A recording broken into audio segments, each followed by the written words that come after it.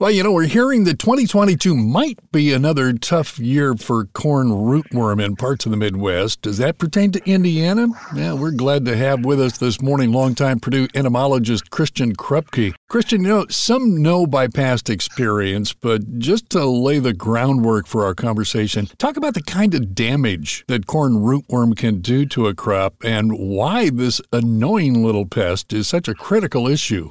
Sure. The secret is all in the name, the corn rootworm. The roots is where it causes all the trouble, the larvae feeding on the roots. And if there are enough of them, you can lose enough root material that the plant can't take in water. It can fall over. Then you can't pick that plant up at harvest time. So it's for a long time been the critical pest of corn in North America. It has been tremendously adaptable. It's figured out every insecticide and every BT we've thrown at it so far. Wow. And probably always will. And I think that gets to the second part of your question of why is this critter always one that we mention it? And it is because it's overcome everything so far. What kind of yield loss? I know that's relative to how bad your infestation is, but just kind of give us a thumbnail sketch. Well, historically, the numbers could get pretty scary. You could get, 15, 20, 30%. Whoa. We haven't seen that in a long, long time. There are two reasons for that. Number one, our hybrids, independent of any insecticide or BT technology, our hybrids are just so much more durable and so much more competitive than they used to be. That's one reason. And the other reason is that in Indiana, we have really low pressure from rootworm over the last decade plus. That was one of my next questions, about how extensive the problem is. That's good to hear, actually, the state of Indiana. But still, we battle with it every year. What are the signs or maybe indications here in the early part of the season that maybe you're going to have a corn rootworm problem in your field this year? Well, there's going to be nothing for a while. So they overwinter as eggs, and right now they're in the soil, a few inches to a foot or so down, and they're dormant. And they're very cold resistant. So people talk about this was a cold winter, a long winter, and it was. That's true. But that's not going to affect the rootworm eggs much.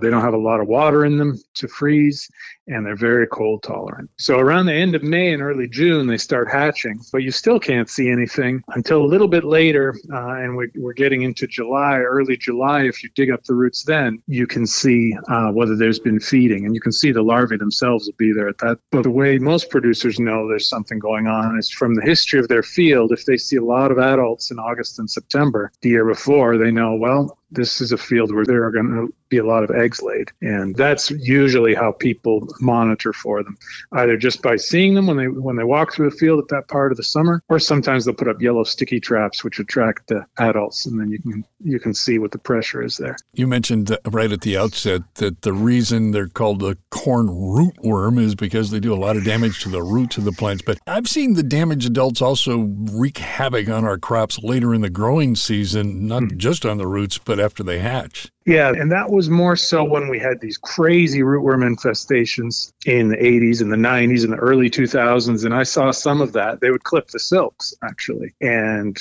cause inadequate fertilization of the ear. Those days are mostly behind us here in Indiana. We haven't seen numbers like that, as I said, in a long, long time. If we were having this interview and talking out in Nebraska or Iowa, it would be a different conversation. You mentioned that really don't have an issue until we get maybe into July, so my guess is that maybe weather does play a part in corn rootworm populations and perhaps soil temperatures?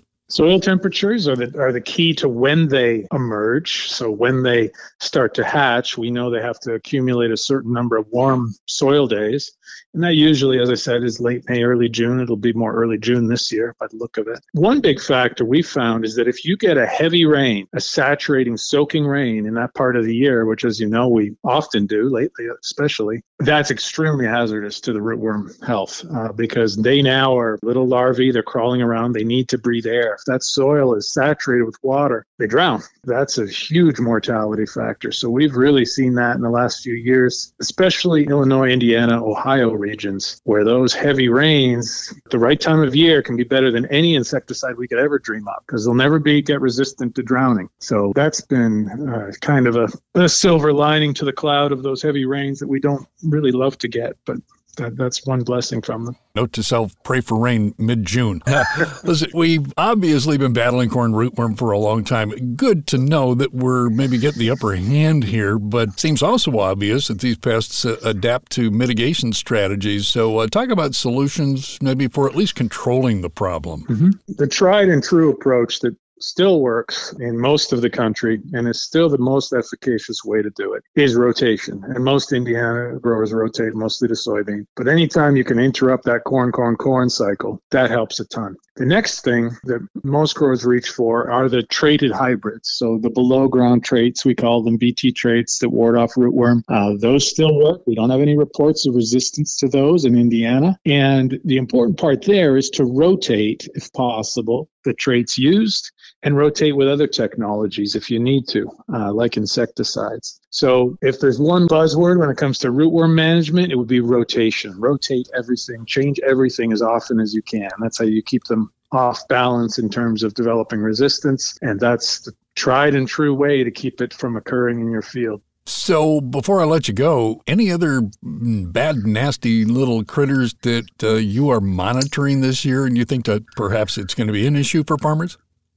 Well, I'd say the number one question I got over the winter and giving talks over the winter, talking to farmers, was about the fall armyworm outbreak, which you may have heard about or read about, that occurred in late summer in August and September, and primarily really tore up alfalfa and some other small grains. And people asking, well, does this mean that they're going to be back next spring and they're going to get into the corn and this is going to be a new pest?